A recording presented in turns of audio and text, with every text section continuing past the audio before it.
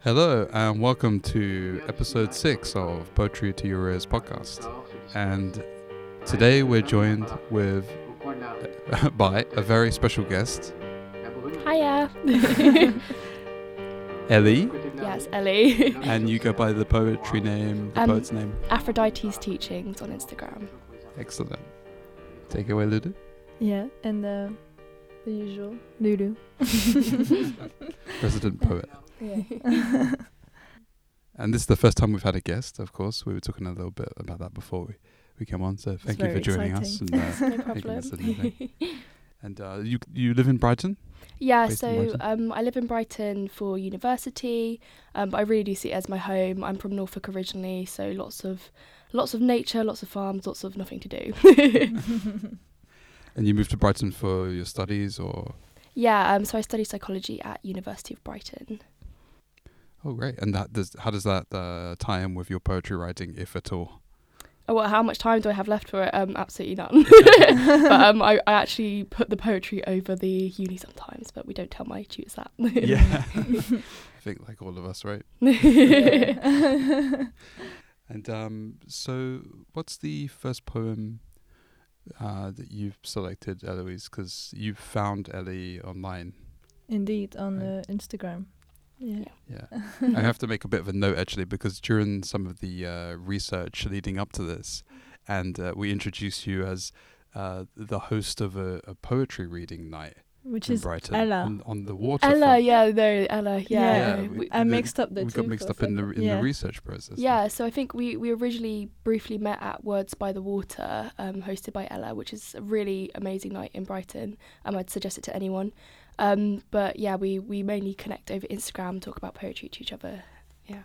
On the Instagram poetry community. Yeah. So you guys met there before, or you met online? I'm pretty sure we met there, but briefly. But I think we both performed. Yeah.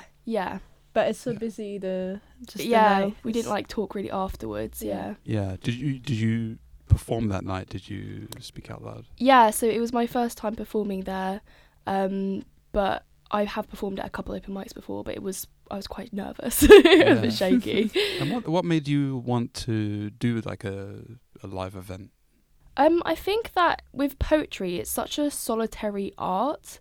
It's not with painting or like any kind of drawing. It's so because it's images, you can be posted everywhere, and people love it. And like one can kind of connect with it. Whereas with poetry, I find that a lot of poetry is for poets. So I think I was really excited to talk to other poets about it.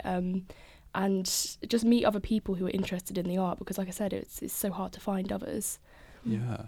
Did you start writing poetry before you came to Brighton? Yeah, so I've honestly been writing poetry since I was in like middle school. I didn't really call it poetry at the time. A lot of it was like songs, but that's never really been my thing. I've never really been into like music. I didn't play any instruments, and it just kind of developed as I got to uni, I guess. Yeah. Yeah, like your poetry kind of started as diary entries. Yeah. Really? Yeah, when I was a teenager. Yeah. In my notebooks. I was ranting and sometimes it rhymed and then that was that's it, so you know. sweet. Yeah, I feel like I see that in your poetry though. It does come across almost like a diary entry. It's very very personal. Yeah, it's very personal. Yeah. So the poem of yours that we chose is actually from your Instagram stories. Oh, is it? Oh my gosh, okay. So it's the one about the moon, because it's the full moon. Oh my gosh. Yeah. So Aphrodites Teachings, Untitled. Is that okay to say? Yeah, that's fine. Look at what we have made. We have coated hills and valleys in layers of brick and tarmac, made the night sky jealous with our blinking streetlights and neon signs, pushed the darkness away like Atlas hoisting the world above his head. I take comfort in the fact that the moon sits unremittingly over us, beaming reassurance with the knowing warmth of one who has seen the earth shift and rearrange in 100 different ways, just to still steadily pull the tides. The stars are not fixed in the sky. The sun will collapse one day, Man-made cities will make jagged layers beneath sprawling forest, and the moon will watch on, unblinking. So I really like this poem because Me too, I love it. Oh. because it's I have tried to write about the moon and haven't found my way in, and I really loved the way you did it and the way you made a comment about our world now and our society and the way we relate to natural elements, you know, Yeah. and from their perspective almost, Yeah. like you see her watching us from above. And I think it really conveys the message. Thank you so much. Do you want to tell us maybe, like, what was the process of writing? What was the first idea? Yeah, so I walked home from a club night out. Actually, I was sober, but I got outside my front door, and from where I live on a hill. Everyone knows Brighton's very hilly, and you can just see like all the valleys of Brighton and like the dips. And how it's quite like a bowl, isn't it, with layers of terraces of houses. And I was just thinking of how we have literally coated the earth and got rid of all these forests and rivers just to coat it with houses and such human things. And then right above all of that was the moon, and it was so bright, it was so beautiful, and that was what originally stopped me, was just how beautiful it was that night. And I just wanted to write something. Like, I was still outside, I was freezing cold, my hands were getting numb while I was like typing it all down on my phone. And yeah, it just really inspired me to because it's quite comforting knowing that all of the aches of humanity and all of the struggles that we have gone through will disintegrate. There'll be nothing, and it will be like the pain was never even there. And that's the pain we've caused to the environment, to animals, the pain we caused to each other will all be gone. And it was weird because I wanted the moon I wanted it to still be a celestial figure, but I still actually humanised it quite a bit, which wasn't really the aim. But I also quite like the way it beams. It's quite a motherly, a reassurance of a figure again that will stay fixed there, whether it's like in your memory. Or actually really there, which it is, it will just be there forever. Something very strong and permanent and huge still that lingers over. Yes. Yeah. Exactly. Would you make links with the way in which when we make art, we're trying to have something out that will stay, maybe? Yeah, definitely. I honestly hadn't even thought of it like that, but I think that's such a really beautiful interpretation of it. Because I think legacy is such an important thing, especially to humans. We talk about all the time. It's such an important aspect of art and of media. And like when we look back at like cave paintings, what we think of is we feel that thing in our heart of knowing that human legacy exists. And maybe that humanisation of the moon is our legacy. Yeah. It reminds me of like a Chekhov tactic for writing about the weather and nature. You know, he said a trick is to anthropomorphize it, like you're saying, add those human characteristics to natural elements, and it really makes humans pay attention to them. Yeah. It makes them, I mean, literally it does. It humanizes them, right? For us, we're more interested in nature if we think of it as a being. Yeah, that's so true. And of course it is alive. I think a big part of poetry is doing that. Really? Yeah. I think so, like humanize or giving maybe intentions to things that don't necessarily, kind of, what is the weather teaching us?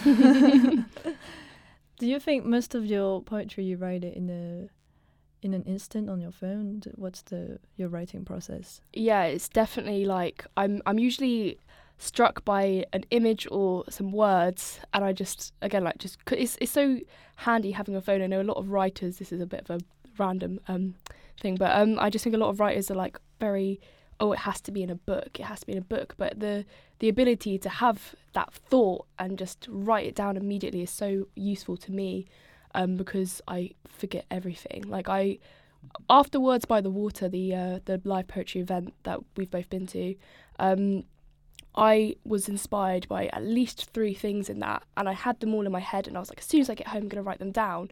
I forgot 2 of them. I had 1 poem left after it, and I was like, I wish I just sat there and written it through the event, and just done something with it, because they were such beautiful thoughts. And I'd love to share them, but they were gone. So yeah, I'm definitely not a methodical kind of writer in any way. I don't really apply massive amounts of technique to anything. It's just, it all comes from hearts and feelings and images. Yeah. I really relate to that. Yeah. You have a similar style. Yeah, so many thoughts I never used because I just forgot them. And now I try and write the thought down, and it makes poems that I would have never written before. When it comes to my writing, I'm the opposite to you two. I'm more like a dentist. I have to sit down and work for 3 hours in a book. Yeah, you seek the thought, kind of. Yeah, I just have to... Just let it come. Yeah. I'm worried if I wait for inspiration, it will never come. But you two are lucky. You have talent. You get struck by lightning. I think everyone has thoughts, and images that you can draw on. But maybe I think that's kind of the medium of poetry compared to novels, because you wrote a novel, which is more kind of story driven. I think a lot of poetry is just an image and trying to describe that image like a painting almost. Yeah. So that kind of flipped you upside down with your 21-day challenge that listeners of the show will know about, but Ellie hasn't heard about yet. It's do you want to tell Ellie about your 21-day challenge? Yeah, there was an opportunity by Bookleaf Publishing to do a 21 days challenge of poetry writing. So you write 1 poem a day for 21 days, and maybe you'll be picked up to be published. And so I did that in December, and I had to come up with a new idea and a new poem every day. And because a lot of my poetry is not thought out, it's just spontaneous. Yeah. After a while, I was just like, it's not coming up. I have nothing left. I have no ink. And then that's why I would say my craziest poems came up, because I had to go beyond what I know, what feels, I don't know, comfortable. Yeah, no, that makes complete sense to me. I would really struggle to do 21 days of writing. It's quite strange, because some days you could write 3 poems in a go, and then other days or weeks pass and you've written nothing. And that's definitely how I do it. It's just where if it comes, it comes. If it doesn't, there's nothing to give. Yeah. Yeah, and what would you say some of the themes that you're interested in writing about generally in your poetry? I'd say that I'm really interested in the idea of the female gaze. I always try to give my poems a female gaze, but I know that that's quite a hard thing to define. But I always see a female gaze as the application of what is seen as the feminine, so empathy, to poetry, as well as nature. I think I use a lot of nature in my poem. I use every sort of part of the environment. I use the moon, the planets. I use the trees and flowers, that kind of thing, in my poetry a lot. And I know that's heavily associated with femininity. And I also try to, when I talk about relationships a lot. I talk about love, and I talk about sex as well. And I try to give the poems. I think a lot of people assume women are passive receivers of romance. And I try to say, even if I am receiving, that does not mean there is not any thought behind it. I've put myself in this position, and I am calculating my moves just like a man does. I'm just doing it in a receiving position. So yeah, I like to include that as well. Yeah, so just emphasizing kind of the agency. Yes. Yeah. Agency. Really kind of, I don't want to say spelling it out, but but kind of making it explicit, I suppose. Yeah, exactly. Is it to balance the fact that for a long time romantic poetry was mostly written by men with women muses? Yes, exactly. I think that I've been reading All About Love by Bell Hooks recently, and she talks a lot about the differences in genders' approaches to love, and how although women are the main thinkers about love, female thinkers about love, it's never like intellectualized. Like women are not, although they spend the most time thinking about it, they are not the voice of authority on love. Men are still the voice of authority. Most books written about love that are successful are by men, not women. And I think that that's completely wrong. I think that women have a lot more to say on the subject and a lot more authority. And just because they may be more longing for love, whereas the men who are speaking about love are men who have love or say they receive love, that doesn't necessarily mean that they have the right to, not the right, but they have the correct, no, not even correct, because Like they, the authority. like the authority. To define yeah, it. just the Say- authority. Yeah. You wrote a poem about Sappho, or inspired by. Yes, yeah. Do you think you try, how inspired are you from queer poetry or seeing queer love? Yes, queer poetry is really important to me.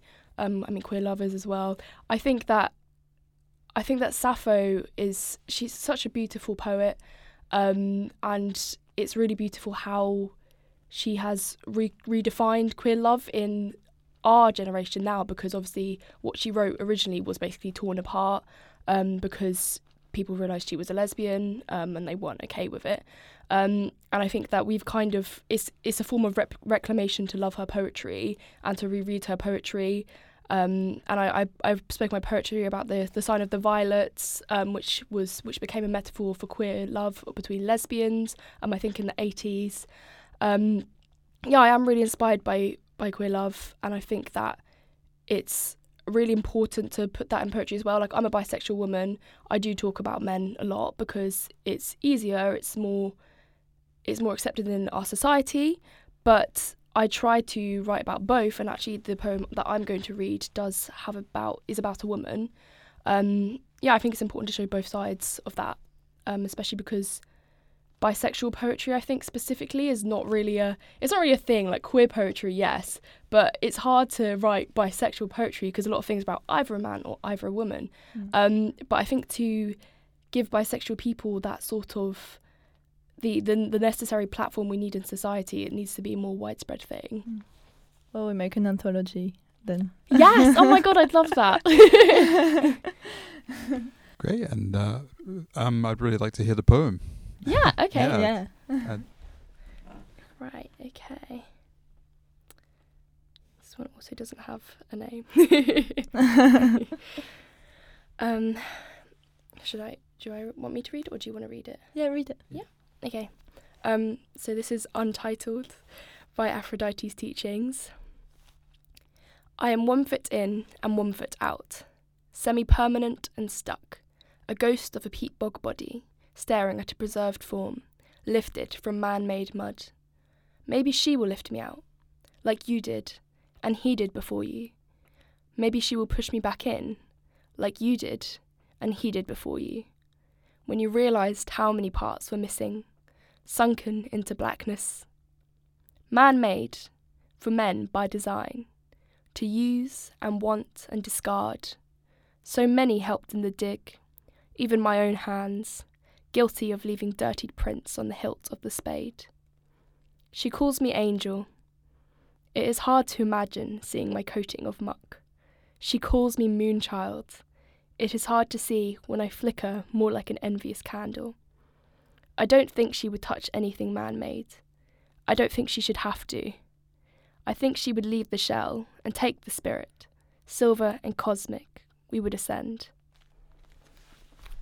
Beautiful. Marvelous. Thank you.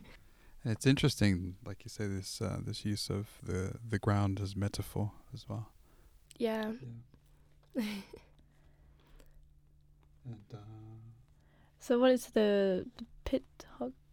Peat bog. Peat bog? Yeah. Do you want to explain? Oh, I love your accent when you say it as well. It's so cute. Yes. Oh well. So, like I said earlier, I'm from Norfolk. Norfolk is home to the Broads, which is like our big attraction. Like everyone goes boating on the Broads, but they're actually old peat bogs. And peat is a type of like dirt basically that was used as, if I'm correct, I believe it was used as fuel, and then was discarded because they had coal.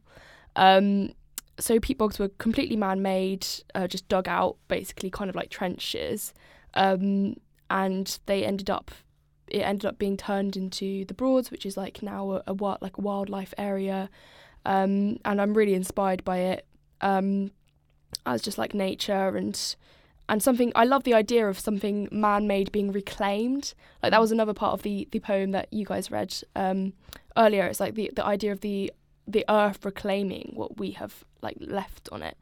And I was thinking about bog bodies as well. Do you guys know about bog bodies? No. Okay, so basically bog bodies are the bodies from centuries ago found, and they're really well preserved in peat bogs because of the dirt, so they know historically a lot more about it. So I like the idea of me being like the bog body basically, and you kind of, it's like about being kind of an exploration, like an archaeological dig, into me, and I'm kind of like well preserved, but also in bits.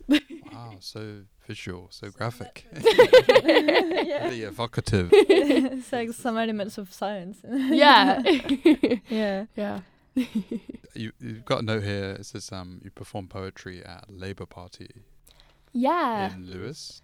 Yeah, so I am one of their poets in residence, sort of my Ooh. friend Kofi. I think you met him at Words by the Water. Mhm. And we performed 2 poems each, and then we both wrote a poem throughout the day that we performed at the end. Oh wow! Yeah. Ah, That was okay. really interesting. It's I like almost- a residency kind of thing. Yeah, so although they don't put on like massive events, it was a really beautiful event. It was about like the new visions that the Labour Party can create. So I'm very political, I think most poets are, and we were talking about a new vision for Labour that is there for people. It has the welfare, but it's also like engaged in this kind of demographic, rather than like, we don't want to go back to the old Labour, but fuck Keir Starmer, fuck New Labour. They're not helping anybody. They're just Tories in sheep's clothing. And yeah, we had some really amazing speakers. We had Anne Pettifor, who wrote The Green New Deal. She was a fantastic speaker, and Jeremy Gilbert as well. And it was a really beautiful setup of thinkers and poets. So like the thinkers would tell us their plans for the future, like economical, and the social, and every kind of idea for the UK that they could have. And then in between we split that up with some art, and it was just a beautiful idea of like minds coming together. So what was the theme of your poem for this? You said you wrote one of the poems during the event, and did you feel pressure to represent, like political ideas or ideals within the poem? It couldn't just be a pretty poem. Yeah, no, definitely. I'm not. It was quite interesting as well because I don't actually really write many political poems. That's what I was going to ask you. Yeah, and the ones I do, I don't know if you saw Fallen Colossus. That was very much all a metaphor. It wasn't very outright, this is about socialism. So it was challenging, but I actually really enjoyed it, and I didn't feel massively pressured, I think, because I knew that everyone was so supportive of me anyway. And I definitely feel like I did a very good job. I was very happy with what I created. Yeah, I really enjoyed it. Do you think political poetry is something you want to go forward? I would love to do more political poetry. I think again it comes down to inspiration. I think in my daily life, like I said, I'm quite inspired by nature. I'm inspired by love and relationships. And although I am very interested in politics, it's not one of those things that is always so moving. You're not often met with moving politics nowadays. I I think because of the way that it has been created to kind of bore us. Like the PMQs, they're not made to be interesting to us. They're made so that everyone switches off the TV and no one pays attention to politics anymore. Keir Starmer's literally like a wet blanket. Boris Johnson's about the same. Like they're not compelling people. Whereas this day, the Lewis Labour Party, it was so compelling, and I found it really easy to write because of that. Do you think that maybe adds like a female gaze to politics? Yes. 100%. Oh, the female gaze needs to be in politics. That's what one of the poems I wrote was about. The first one that I wrote at home, it was about reimagining the economy.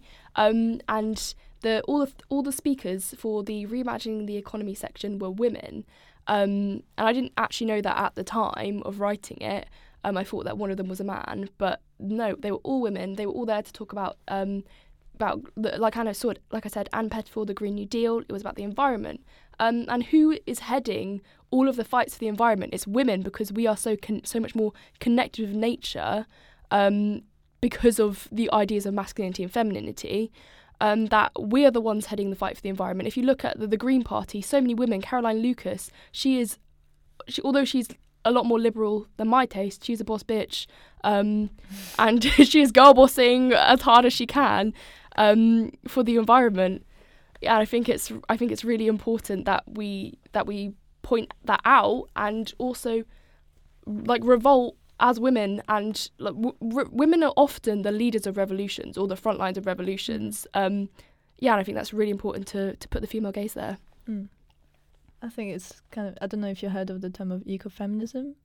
Yeah, I definitely have. Yeah, I think to me it's that in a nutshell, because we see politics, they're presented as this objective thing that is really serious, and that we have to treat as sacred, but in the meantime, very few people engage in politics. Yes. And they don't feel like it concerns them when it is everyone's lives.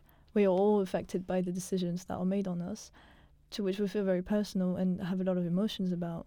Yeah. You know, when, like, if you lack some money and you feel depressed about that, you feel really anxious, it's very personal and we feel emotions about that, and you may express that in poetry, but I don't know why that can't link back up to decision making. Yeah, exactly. I think that you're completely on the nose there. It's such a thing for politics to be seen as, again, like a man's thing. It has to be logical. It has to be scientific, when actually every single person is affected subjectively by it. We're not affected scientifically or logically. We're affected in our everyday lives. It's and bad our for bodies as well, right? Yes. Yeah, women's bodies, men's bodies, we're all affected.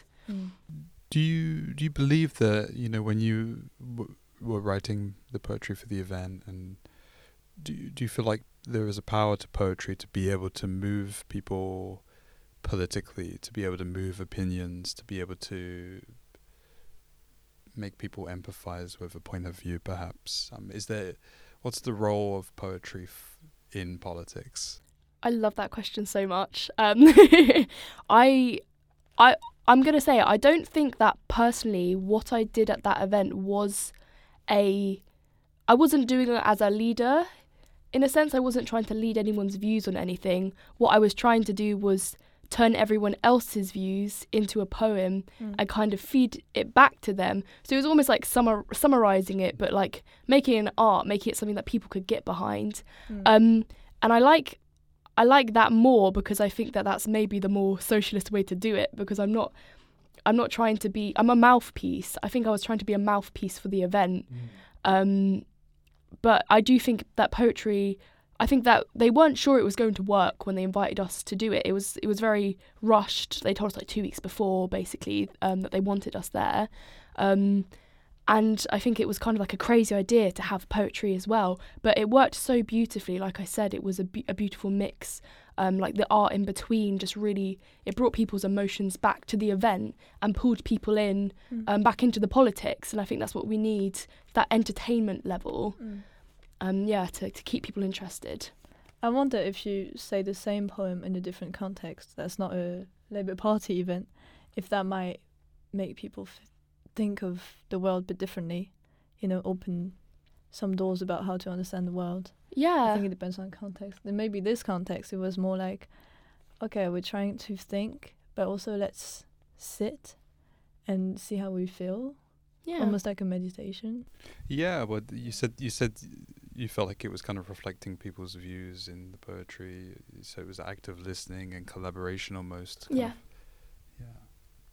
It's really interesting, right? Yeah. Yeah.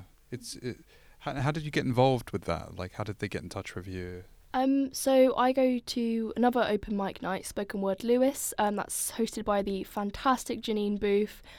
She used to go by Big J, and she's always been a poet basically. She's very talented. She has a lot of connections, and she's basically kind of been like my mother in the poetry world. And yeah, that was where Mark found us, and he'd been watching our poetry through the weeks, and then was like, yeah, do you guys want to come do this for us? Yeah, it was really cool. How would you say performing live, like, how does it influence your poetry? What do you find in it? I'm actually a very nervous performer. I get quite shy, actually. I was shaking when I was reading my second poem, but I think it's that kind of fear of judgment, especially with, like I said, it was a challenge for me to write through the whole day. I hadn't been able to sit and think, this is good. I was like, what if this is really bad? And it was really validating, obviously, to have everyone clap, and it was I felt almost on fire at the end of it. I think I'm very fervent in my reading. I get really into reading my poetry. Like, the emotion fully comes out of my voice, and I really hope that came across, because it was really meaningful to me. Yeah. Great, it'd be good to see you live at some point in one of these events. Yeah, I'd love that.